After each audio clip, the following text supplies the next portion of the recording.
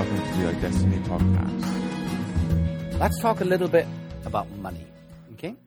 Now, the reason why I love talking about money, because it's a very easy tool to explain things by, but it's not just about money, but we're going to talk about every aspect of life. Anything that has value, because money represents value, yeah? Money represents actually your time and your energy, yeah? I'm giving you, 8 hours of my day, and in those 8 hours, I will put effort into, hopefully, yeah?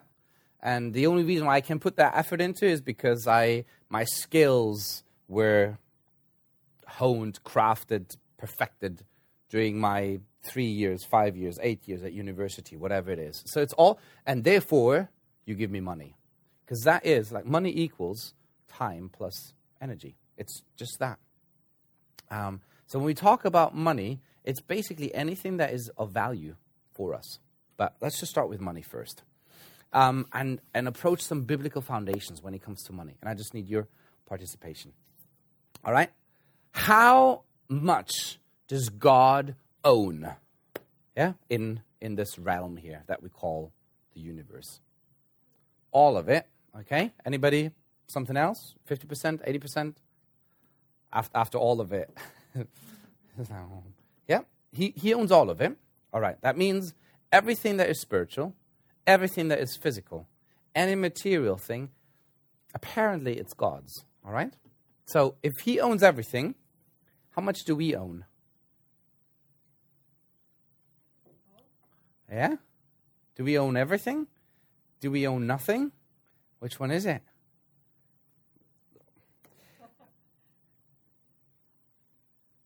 I do believe that, let me put it this way. I believe he's given me temporary custody of some things. Yeah? And that's what it comes all down to later on. This one thing called stewardship. Where if he owns everything, then yes, he's given me access to everything that he owns.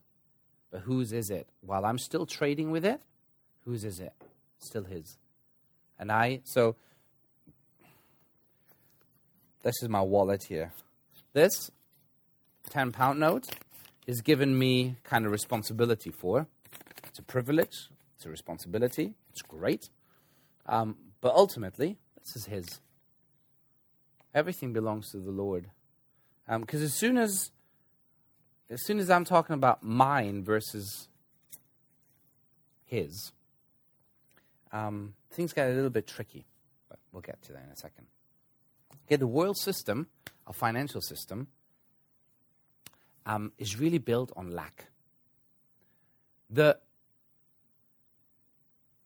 fewer things are out there, the more expensive things are. Yeah, that's why dirt is dirt cheap.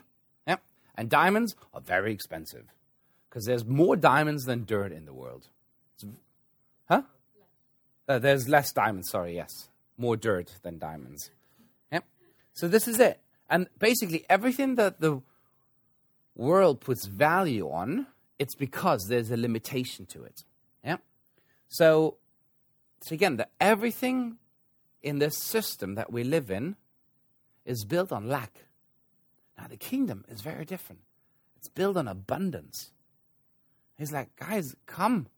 Like, if you want to gain life, lose it. If you want to be my disciple, sell all, and you'll have more than enough. Nobody's going to just give everything up without gaining everything. It's just Jesus' kingdom is upside down. It just is based on this thing of complete abundance. My cup runs over rather than, got barely enough. But entering into God's system of finances, it requires that faith in us. And that's the gift of Jesus in us. But it requires that shift from what we can see and trained to think at.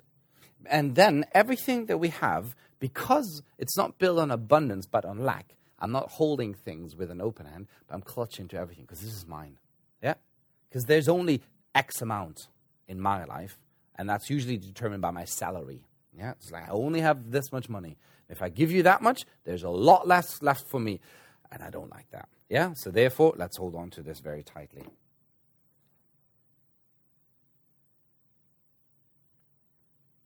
In Mark, is it Mark 10?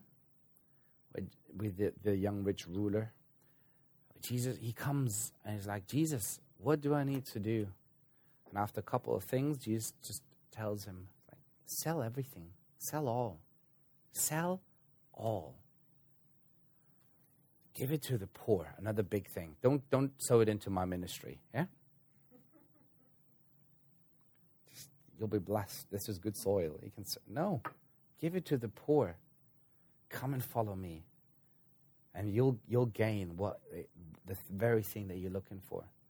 Now, this is the only interaction that we know in terms of a potential disciple who then turned out that he'd rather not follow Jesus to that extent. But whenever he came up to any of the other disciples, Matthew, he probably had some money being a tax collector. Peter wasn't a very good fisherman because everything that we know about him. What are you doing, Peter? You're just never finding any fish being out there all night long. For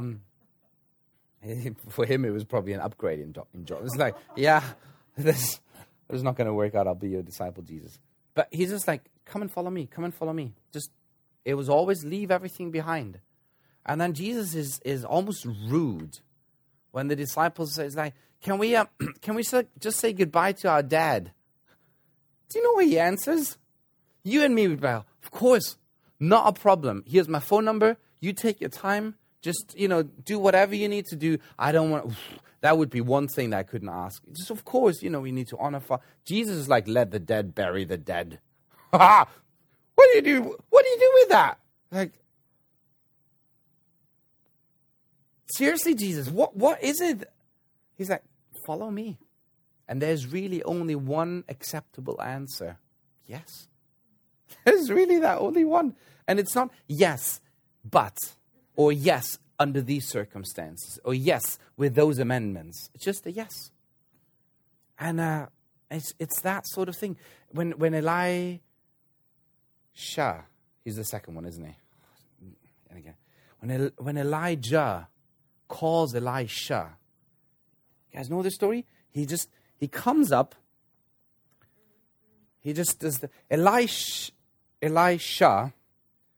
he's plowing the field, and he's got oxen yokes, and he's actually carrying one of the yokes. So he's like proper blue collar guy. He's right in there. I'm a farmer, and he's just plowing along.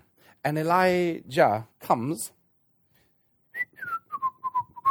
throws his coat onto Elisha, and keeps on walking. Yeah, like. And then Elisha realizes, I've just been commissioned. I've just been called. And he runs up to Elijah, is like, here's your coat. Just let me say goodbye to my dad. And Elijah just like, what have I done to you? Like, you've just thrown your coat on me. What do you mean, what have I done to you? But it's this thing of, come and follow me. And then Elisha, second guy, like, right, I know what I'll do. I'm going to say goodbye to my dad, but actually, I'm going to burn everything. I'm going to burn my bridges. And he literally just built an altar with the yokes, burned the oxen on top of it. It's like, there's no chance for me to ever think, I'm glad I had my plan B. I'm glad I left that little back door open because today, I think I'm going to take it. No, just like, I'm not going to give myself the opportunity to turn back. That's extreme. But he's the guy that then at the end got a double portion. He's just like so sold out. He's like, you know what, Elijah? I want twice as much as what you have. And Elijah's like, got nothing to do with me. I can only give you what I have. Yeah? This whole double portion, lay your hands on me for a double portion. I don't see that in Scripture. Being a gift of impartation from one human being to another. That was a gift of God. It's like, and then,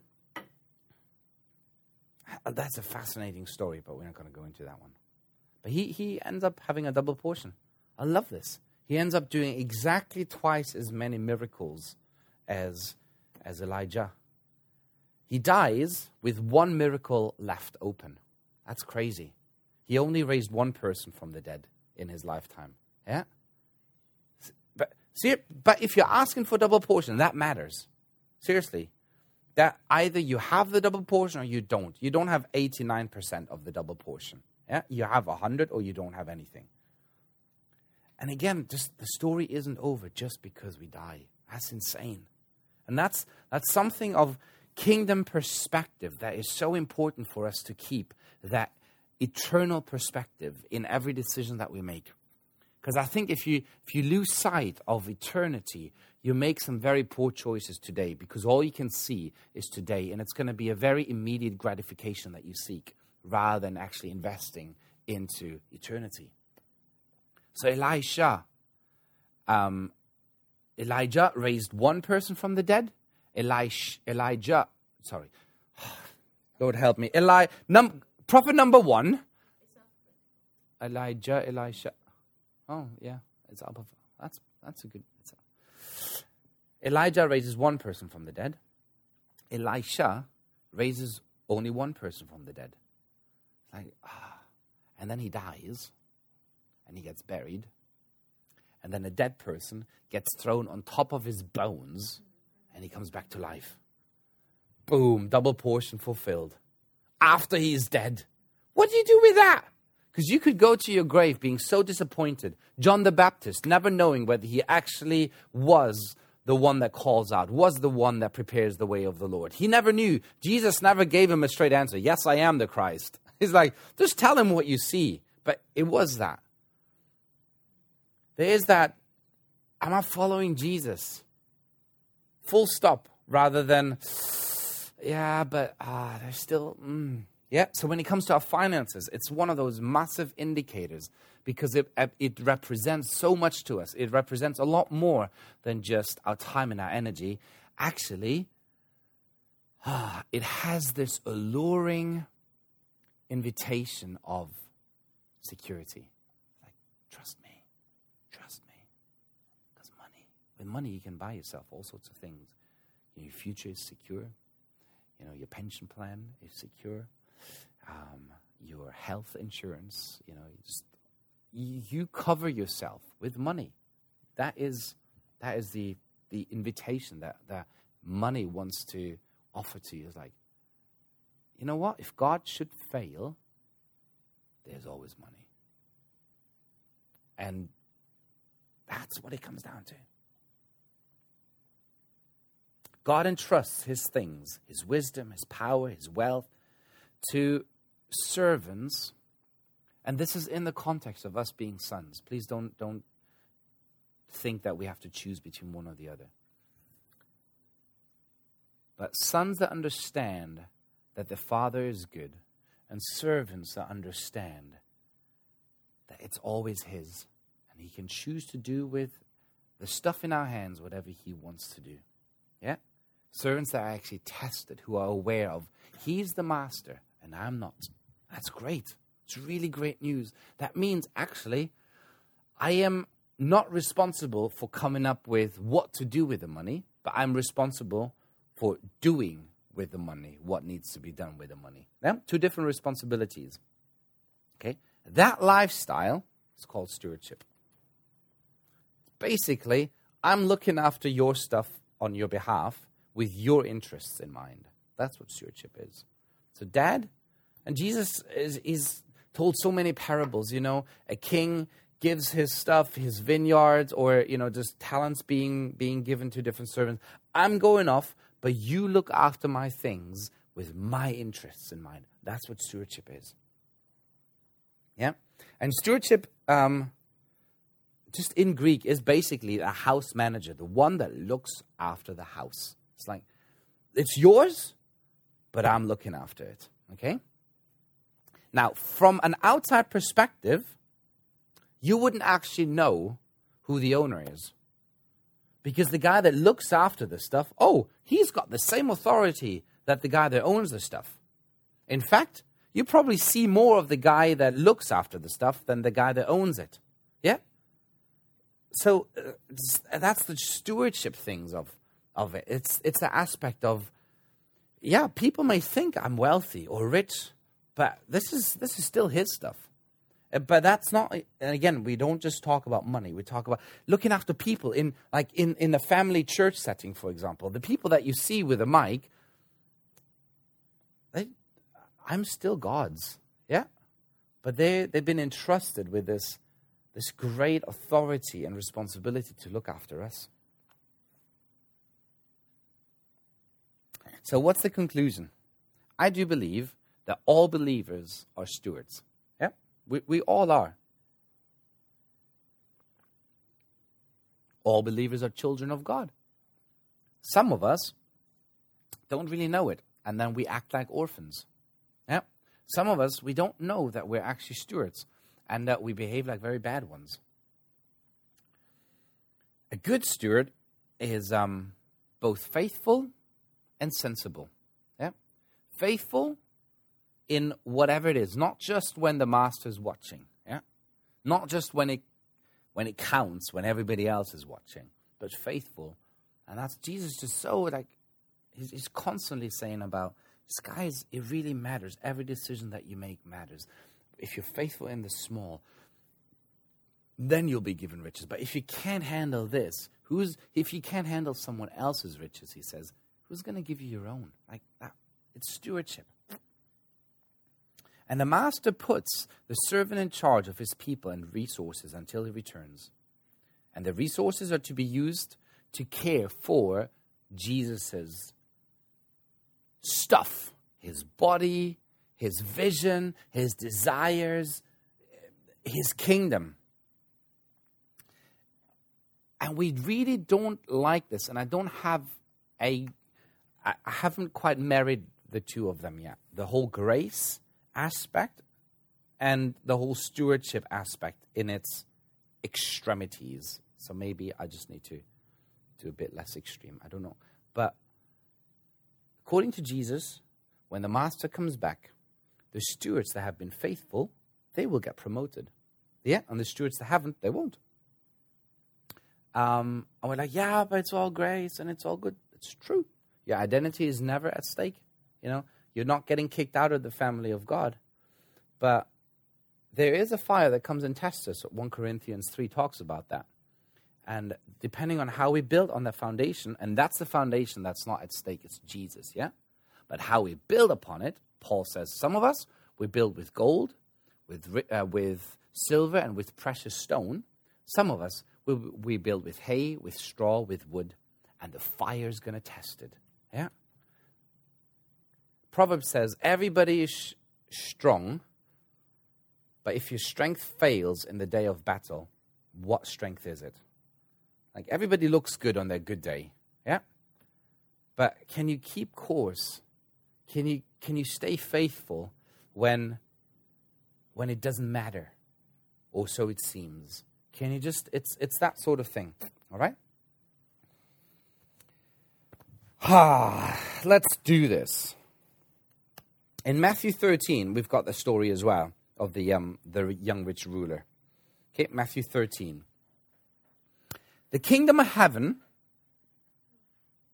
What? Say what?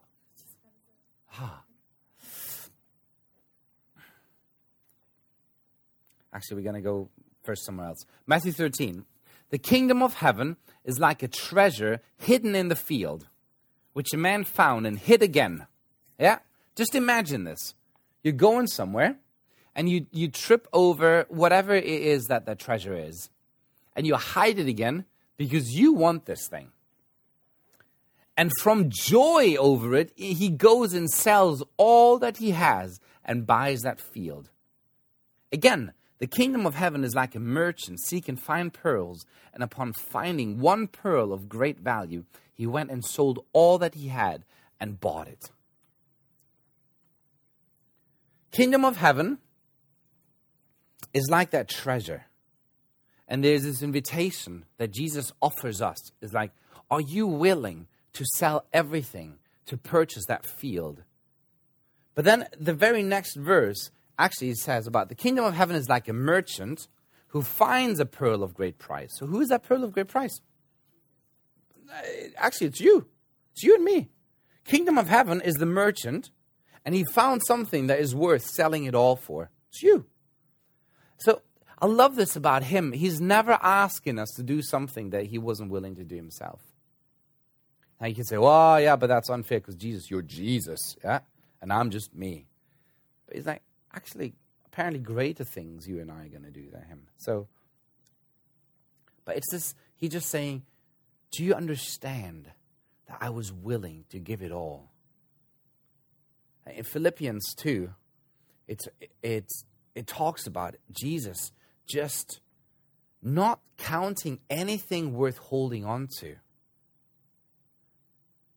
He just got rid of everything that his divine powers, his everything, and he was willing to stoop as low as being killed like a thief, like a criminal. It's just like, it's, I count it all as loss, Paul says. It's that.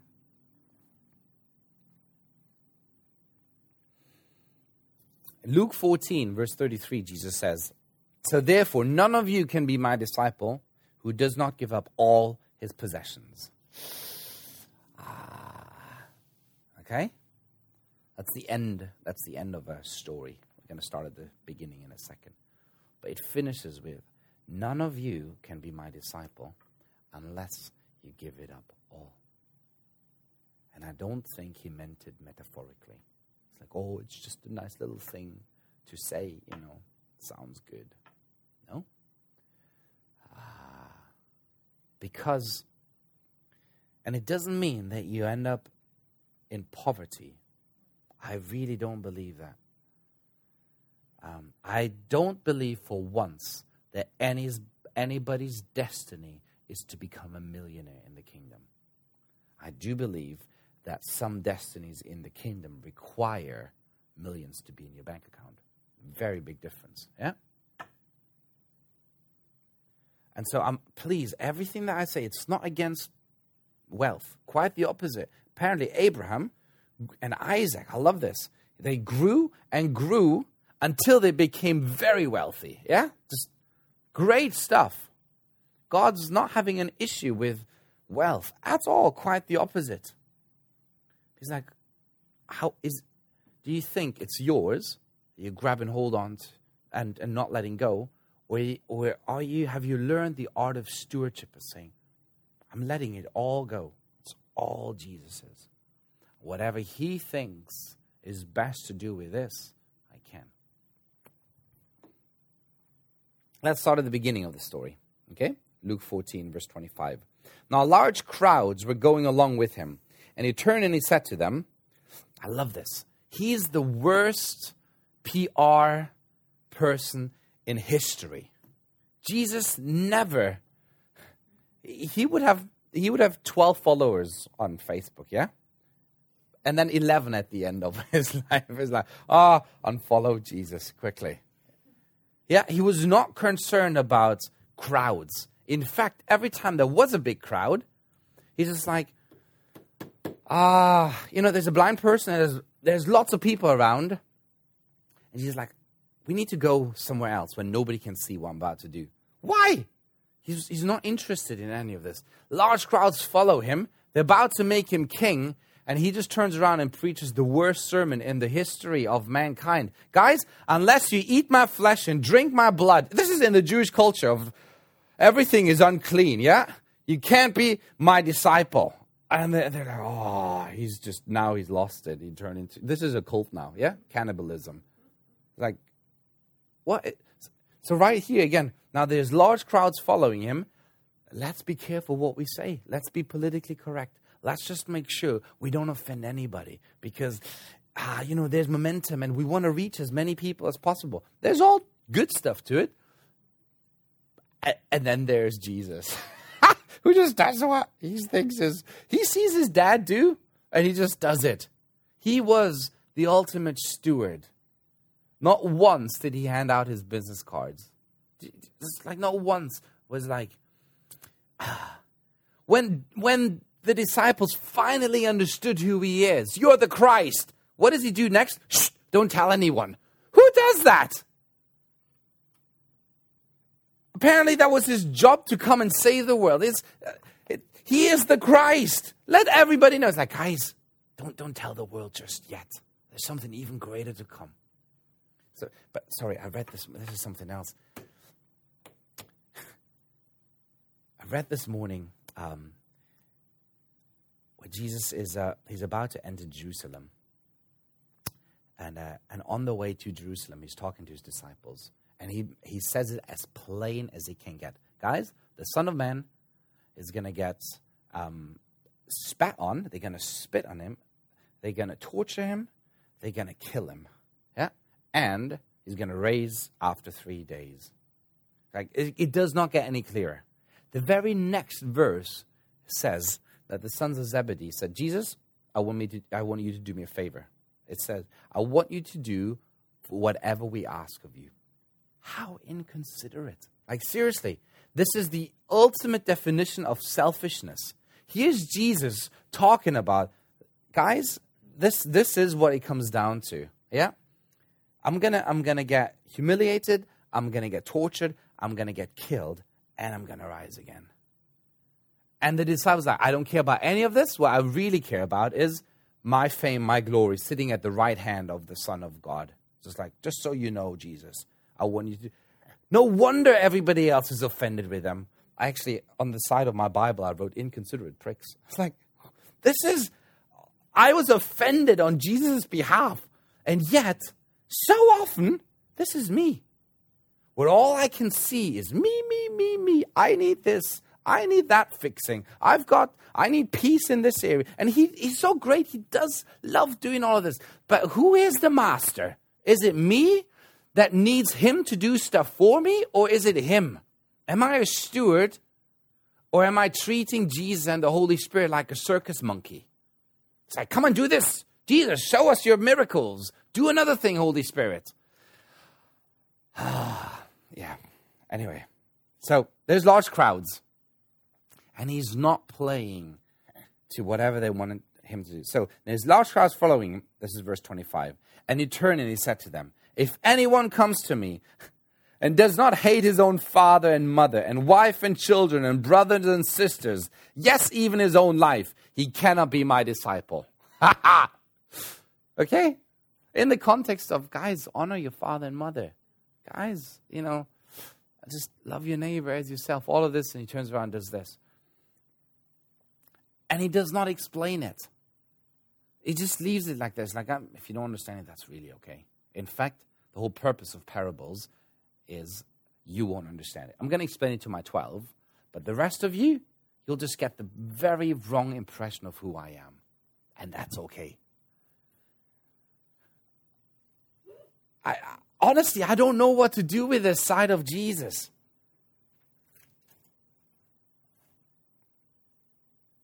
Discipleship is costly. It really is. And it's radical. There's nothing gray about discipleship. It's absolutely black and white.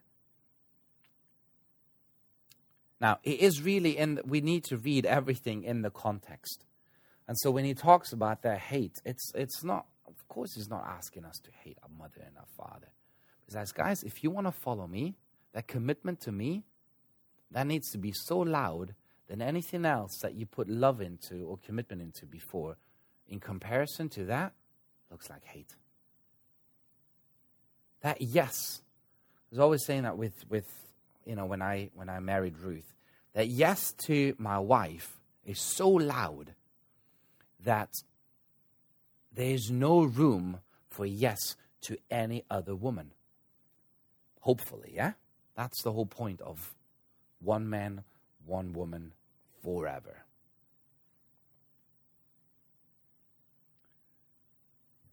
Now, I don't hate any of you girls, yeah? But the love, the affection I feel toward you and the one that I feel toward Ruth, very different, yeah? And rightly so, and it needs to be so. And there's times when couple of weeks ago, I was playing at the pub, and a girl came up to me and was like, hey, can I buy you a drink? And I thought, oh, that's very nice.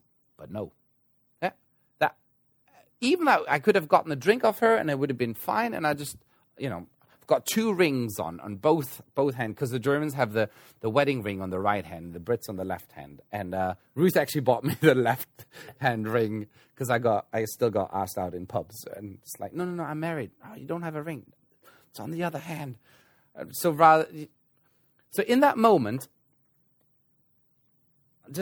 it's not that I was even thinking, oh, she might hit on me or something. It's like, this is just not ever going to be even a hint at this could be entertained, this thought, yeah? So just thank you, but I'll buy my own drink. That's what discipleship is like. With me saying yes to Jesus is so loud, so radical, so extreme, that anything that might even give the impression of not being a disciple of Jesus, it's just not for me. I don't want to give the wrong impression. Does it make sense? Okie dokie. Jesus goes on, verse 27. Whoever does not carry his own cross and come after me cannot be my disciple. Okay? Now, he's not asking you to get crucified for your own sins. Yeah, that's not. Jesus carried that cross. That's the cross that he carried. What he's inviting us into is that laying down of my life for his sake. Whoever loses his life will find it. It's that, actually, me following Jesus will be uncomfortable at times. And to be honest, in our Western world, that's probably as hard as it gets. What a blessing. Seriously, I don't even mean that in a belittling. What a blessing. Nobody can throw me into prison or do stuff to me because I am following Jesus. I get to do this in this free country. It's incredible. So all these trials and tribulations that the Western world is moaning about, it's uncomfortable at best. Yeah. But that's it. And now, and this is really it, where he's like, anyway, verse 28. For which one of you, when he wants to build a tower, does not first sit down and calculate the cost to see if he has enough to complete it? Otherwise, when he has laid a foundation, he is not able to finish. All who observe it begin to ridicule him, saying, this man began to build, but was not able to finish. Yeah, that's still what the banks do. If you want to get a mortgage, you need to prove that you can actually pay the mortgage. And Jesus is like, guys, if you want to be my disciple, I know this all looks great and glorious right now. We don't really know when he said this thing, but he said, in a couple of years' time, even my closest friends will forsake me. They will run away, and it will look like everything is lost. Like, are you willing to lay down your life, your reputation, your everything for the sake of gaining everything? And it's still that cost today. It's still this radical thing of, do you want to follow me? And I said this before about, when Jesus called the disciples, there was never an offer that he made them. There was just an invitation, come and follow me. And as soon as somebody wanted to attach conditions to following Jesus, he's like, Jesus isn't buying into that. Yeah. Jesus, can I put my family first? Jesus turns around and like, let the dead bury the dead. Right? Discipleship is extreme and radical. Yeah. Now, because it sounded really good, we had this weird priority pyramid where it's like God first, family second, ministry third. Yeah. And that sounds really good.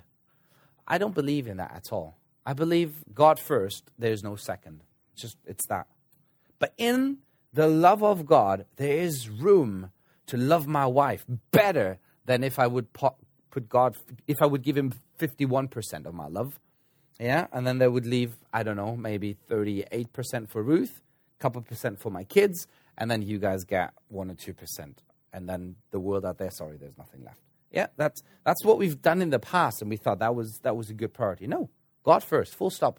But in the love of God, there's enough love for my wife, for my kids. There's enough love for everybody. And there's great priorities that I can make without compromising. There's this wedding song, and there's this guy singing, God, help me to love you more than I love her, because then I know I can love her. Yeah. Does that make sense? Yeah. Again, all of that sounds really good. Because I think under the old pyramid scheme, it's almost like a jealousy between who gets more of my affection, my wife or God, and I'm hanging out with Ruth and I just feel Jesus being like, so, well, Rachel, she's having a quiet time right now. Rebecca, she's praying. Timo, what are you doing? Kissing? Really? Is that your priority? And then I'm just like, oh, Jesus, I love you. But Ruth is crying at home with the kids. And I just like, yeah, but I feel really guilty. But Jesus, I just still love you first. It's like,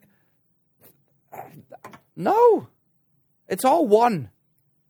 And my love for God is being displayed in how I treat Ruth and my kids and you guys and the world and everything. And it's all one. Where was I? Count the cost. Count the cost. But there is a cost to it. And I think that's commit to finishing before you start. And that's what Paul's saying, I'm about to receive that prize, that crown. Because I've run that race well. And before I started, I knew that it doesn't matter what it's going to cost me, I'm going to finish. And honestly, it is an attitude thing. It's not.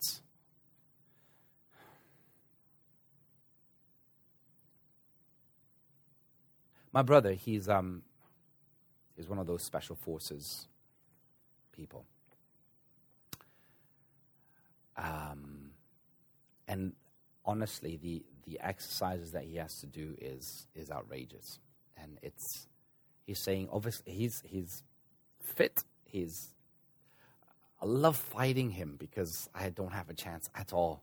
Like when we still lived together and he was training, still lived at home, the only time I had a chance to take him down was first thing in the morning when he was still asleep. So I snuck into his room, jumped on his bed, and just like, who's your daddy? Who's your daddy? He was like, he just says, Timo, you got 10 seconds. And I had exactly 10 seconds. And then he chose. That's all he did. He chose to take me down. And he's younger than me. It's great. I feel really cocky when he's with me because he's the best bodyguard ever. So both my brothers, they're just, my youngest brother, he's big and tall. And my middle brother, he's amazing. So, yeah, the exercise that they had to do, it brought them to the point of physical inability. One of the exercises is, today we're going to learn how not to breathe. Yeah? And it says you're going to stay down there underwater until you pass out. Yeah? And it's everything inside of you, your fight or flight, what's it called? Amygdala something. It's going to kick in, and everything inside of you, your body will want to survive. And the choice that you need to make in that moment is, and it's all down to, I'm going to trust my team that they're going to look after me. If the mission depends on me giving up my life, I'm willing to do this. Trust that the team will always look after me. Yeah?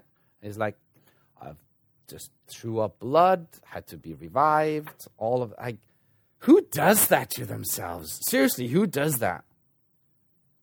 But you commit to finish before you start. Yeah? If you have to make the choice underwater, that you will always choose life. Yeah? And it was that sort of thing of, when you make that choice, I'll choose once I get there. No. When you choose once you get there, you will always choose the convenient way. Oh, this hurts too much. Oh, this is too, it is, I mean, honestly, stuff there is like getting beat up it's just, you keep standing up and your body tells you I don't want to anymore. And then you can see when people are giving up. So you can see the choices that people are making. And I think that's the whole point of those exercises, to push people to the point and actually see, are you willing to just, I don't know, keep pushing past the point of where your body just cannot take it. It's not that, I'm tired. It's just like, I can't. Like, I'm passed out. But your choice is to keep going. And Paul says, you have not resisted, down to where it cost you blood. We don't like that. Because we're like, but, God loves me. And he would never. It's not God that puts you into those situations or causes those situations. But it's him saying, count the cost. Discipleship is costly. Set your goal, set your eyes on the goal before you start walking. And when you do that, before you start, you've already committed to finishing. But if you just be like, I'll see how I feel when I get there. I'm telling you, you won't finish.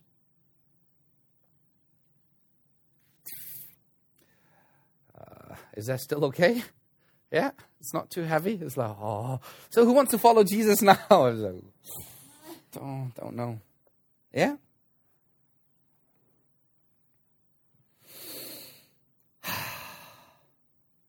And then he finishes, so therefore, none of you can be my disciple who does not give up all his own possessions. It is that. It's just that, Jesus, everything that I am. Now, we're talking about money, but you understand that this is not just about money. This is about everything. This is your time. This is your energy. This is your emotional. Because it really stands. There's so many things in the kingdom, they stand in tension. And that's why we just walk with Holy Spirit. Because one thing that I absolutely believe is look after yourself well. If you need time to yourself because you just, now I'm just really tired or grumpy, just say, guys, I just need a bit of time out. And I'm like, yes, because now you can just, when you re-emerge out of your cocoon, you're going to be the best version of yourself. And then there's the thing that stands in tension is like, who cares whether you're tired or grumpy? If there's one person in front of you that Jesus is like, would you like to spend time with that one? It's like, yes. Jesus just heard that his cousin was beheaded. And he's just really sad. He needs a bit of time to himself. And then there's just people following him. And he's like, guys, I just need a bit of alone time. And he sees them. And he's moved with compassion. He's like, they look like sheep without a shepherd. How can I? All right then. Just like, and it wasn't like, for goodness sake. He had that once as well. It's like, how long do I have to be with this unbelieving generation? But apart from that, it's just this genuine, like, all right. So I do believe in both. Does that make sense? And Holy Spirit is letting you know which one is it today. Now, tithing is not giving 100%, okay? Tithing is your 10%. Yeah? That's exactly what it is. It's your 10%. It's not 100. So it's like, I'm following Jesus. I'm giving everything. It's like, he can have up to 10% of my kingdom. And can you imagine? Jesus turned and was like, okay, you can have up to 10% of salvation. It's like, it's not that we trade. Please don't draw that conclusion. But he's given it all, and he says, actually, all is the only acceptable answer to Jesus as well. So we're going to talk about tithing later on a little bit more.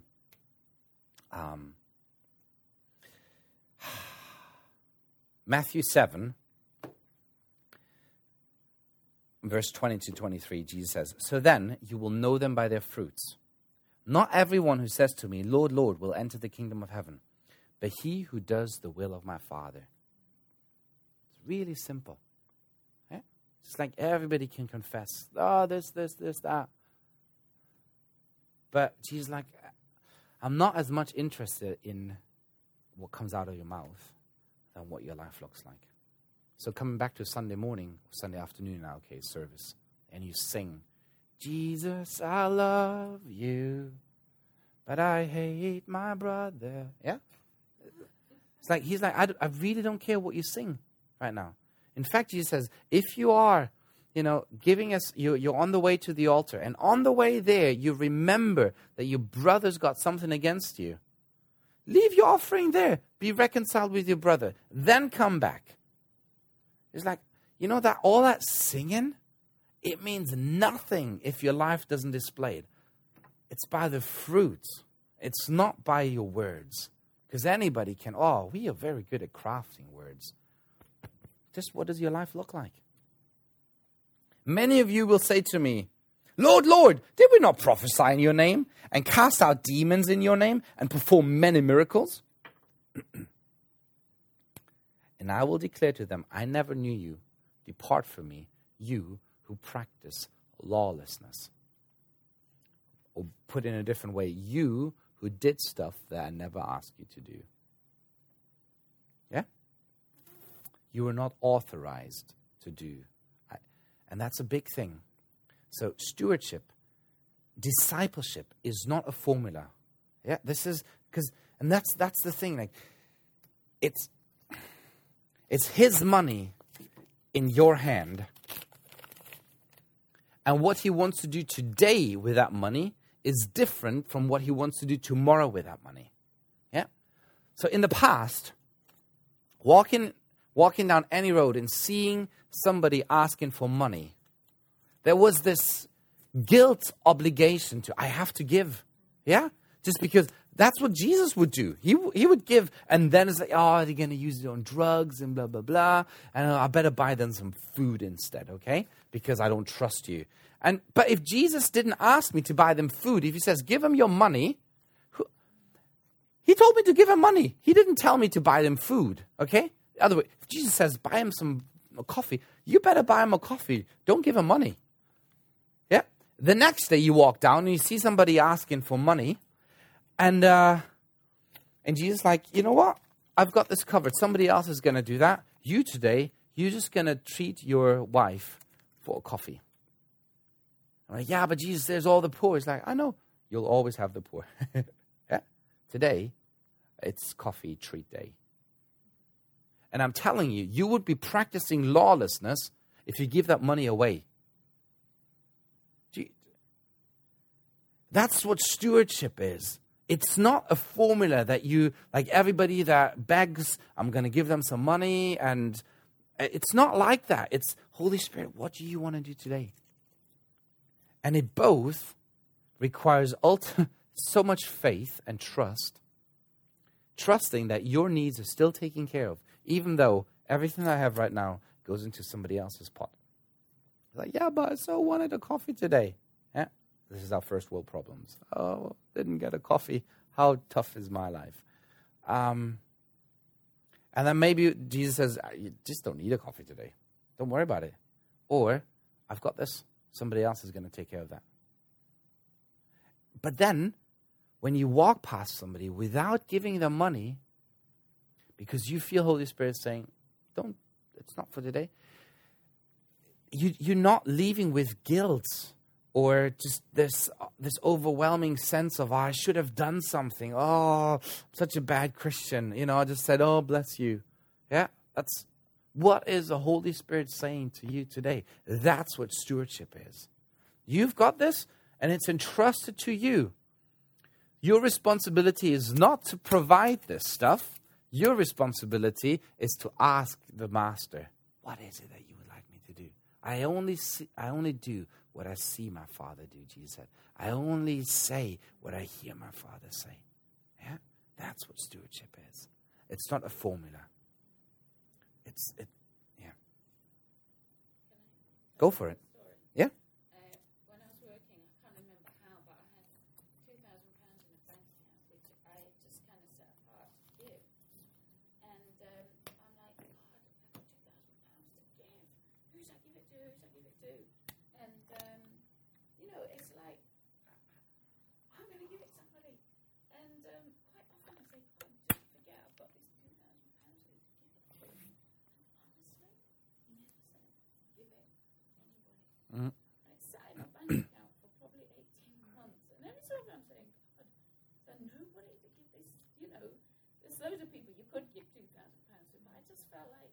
whose is this £2,000? Anyway, after about 18 months, I mean, that wasn't the only giving, it was just this particular amount. Somebody who I knew sent out this email and just said, I want to publish a book. God's put it on my heart to send this, to a number of people to say, is God asking you to be a part of this? I said, £2,000. And his testimony was he only asked 6 people, apparently, because he just said, God told me, Those, yeah. He said every single one of them gave and covered the cost. Come on. It's like, doesn't make sense, there's how many poor people in 1 year that could have benefited Yeah. from that £2,000. And it's just exciting in a way, not to give. I mean, it was given, I never spent it. I felt guilty sometimes. It's in my bank account doing nothing. But God had provided for this. Yeah. His economy is absolutely weird, but exciting as well. I so love his economy. I'm going to tell you lots and lots of stories about. He's the ultimate money launderer. I'm not sure whether that should be on the internet, but he's honestly, you've got money. You don't know that person, but I kind of know both of you. So somehow I give some money there, get some money over here, and everybody has no lack. I love this.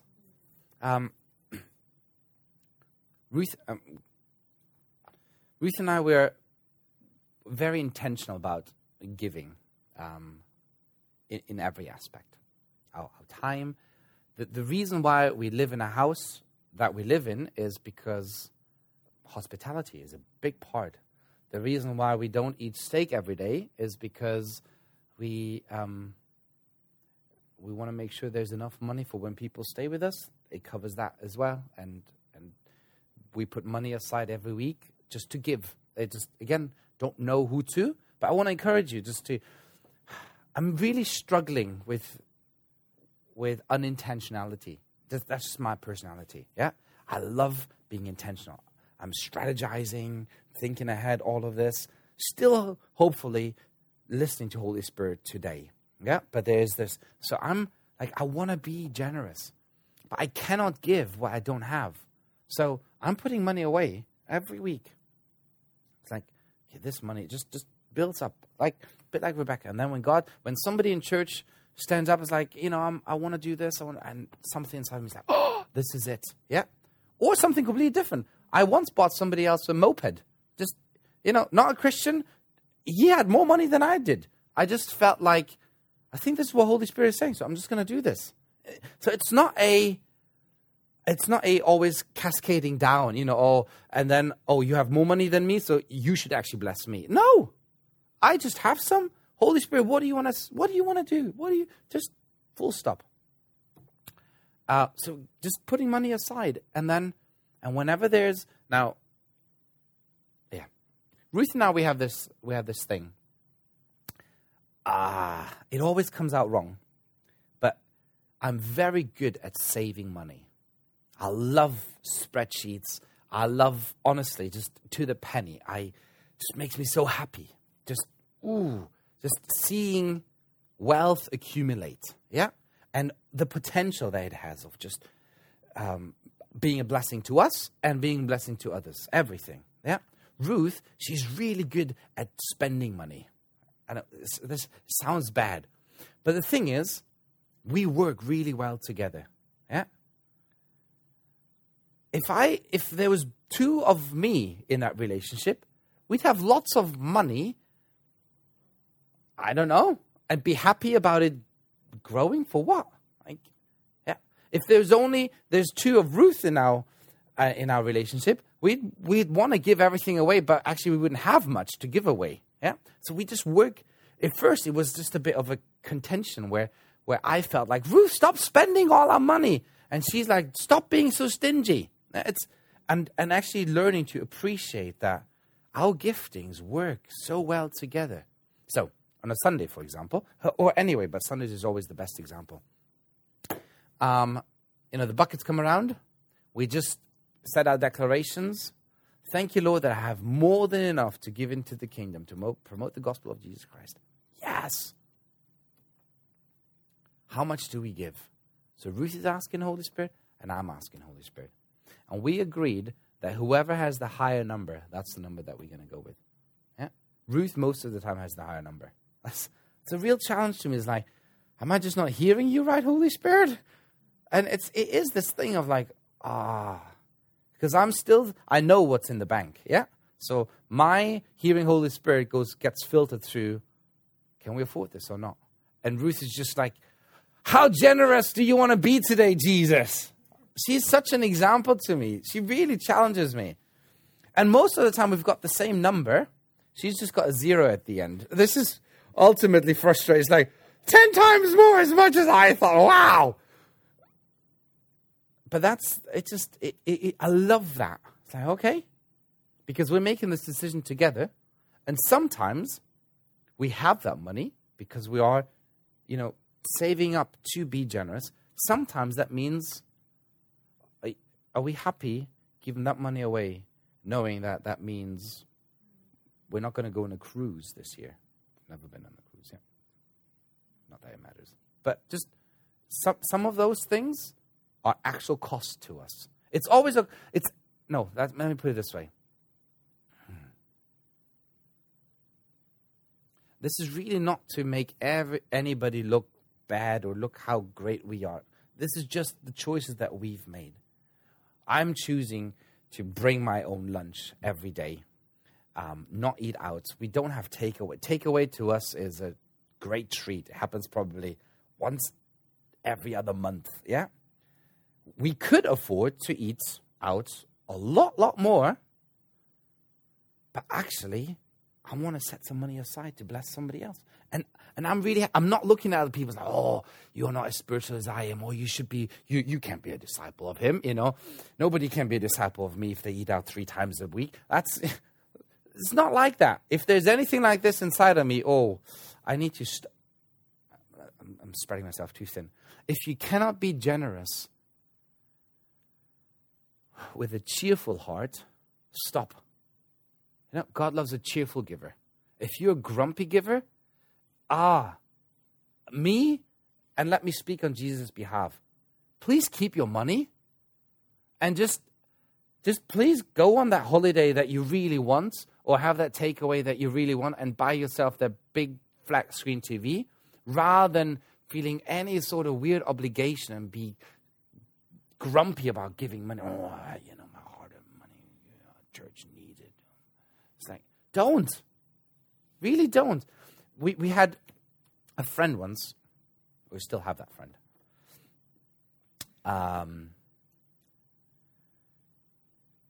Again, just because we've got so many different just priorities, that means we have a very limited budget, household budget for our weekly. This is what we live on as a family. And out of that budget, Ruth still manages to just feel like, I want to buy something for somebody else. So they really seem to struggle this week, all of that. So I remember her buying toilet paper. Sounds really silly, but until you live on your own and you have guests, you toilet paper, flipping heck. This is honestly, forget bread and stuff, what people eat. You have people staying with you, they go through toilet paper like nothing. So whenever we go somewhere else, it's really funny, but we buy their toilet paper. And everybody's like, oh, thank you so much. It's like, we know. Yeah. So she bought somebody else some toilet paper. And other baked beans and tins and cans and stuff. Yeah. And somehow the next week, Ruth just really felt again, I just really want to just help them, support them. But midweek, she had a chat with that person, and that person said, I would never shop at Aldi. Quality. And Ruth was so offended because we don't shop at Waitrose or at, something, because Aldi is cheaper. And, I love Aldi stuff. But there was this offense there. It's like, "Ooh, little miss, I'm too good for Aldi, but I'll still take Ruth's stuff." And so Ruth is really struggling. And I sat her down. I was like, "Look, we want to be generous, but if I cannot be generous with a cheerful heart, because you will always feel my attitude. You will. Yeah? I'd rather not give you something and it's like, okay, if you don't like Aldi, I'm really sorry that you're struggling every week with finances because you're eating out and you're shopping at Waitrose. I'm not struggling with finances because I'm not eating out and I'm happy buying stuff at Aldi. Yeah? I'm not standing there in judgment. I'm sorry, it's tough. But I'm not feeling any obligation in this moment because I genuinely want to help you, but there was just offense there. Yeah?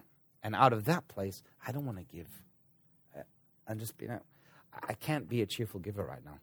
And this is not me making an excuse to keep it all for myself. It's just who else do we give it to? You know, generosity has not changed for us. It's more just like, actually, it would affect our friendship now.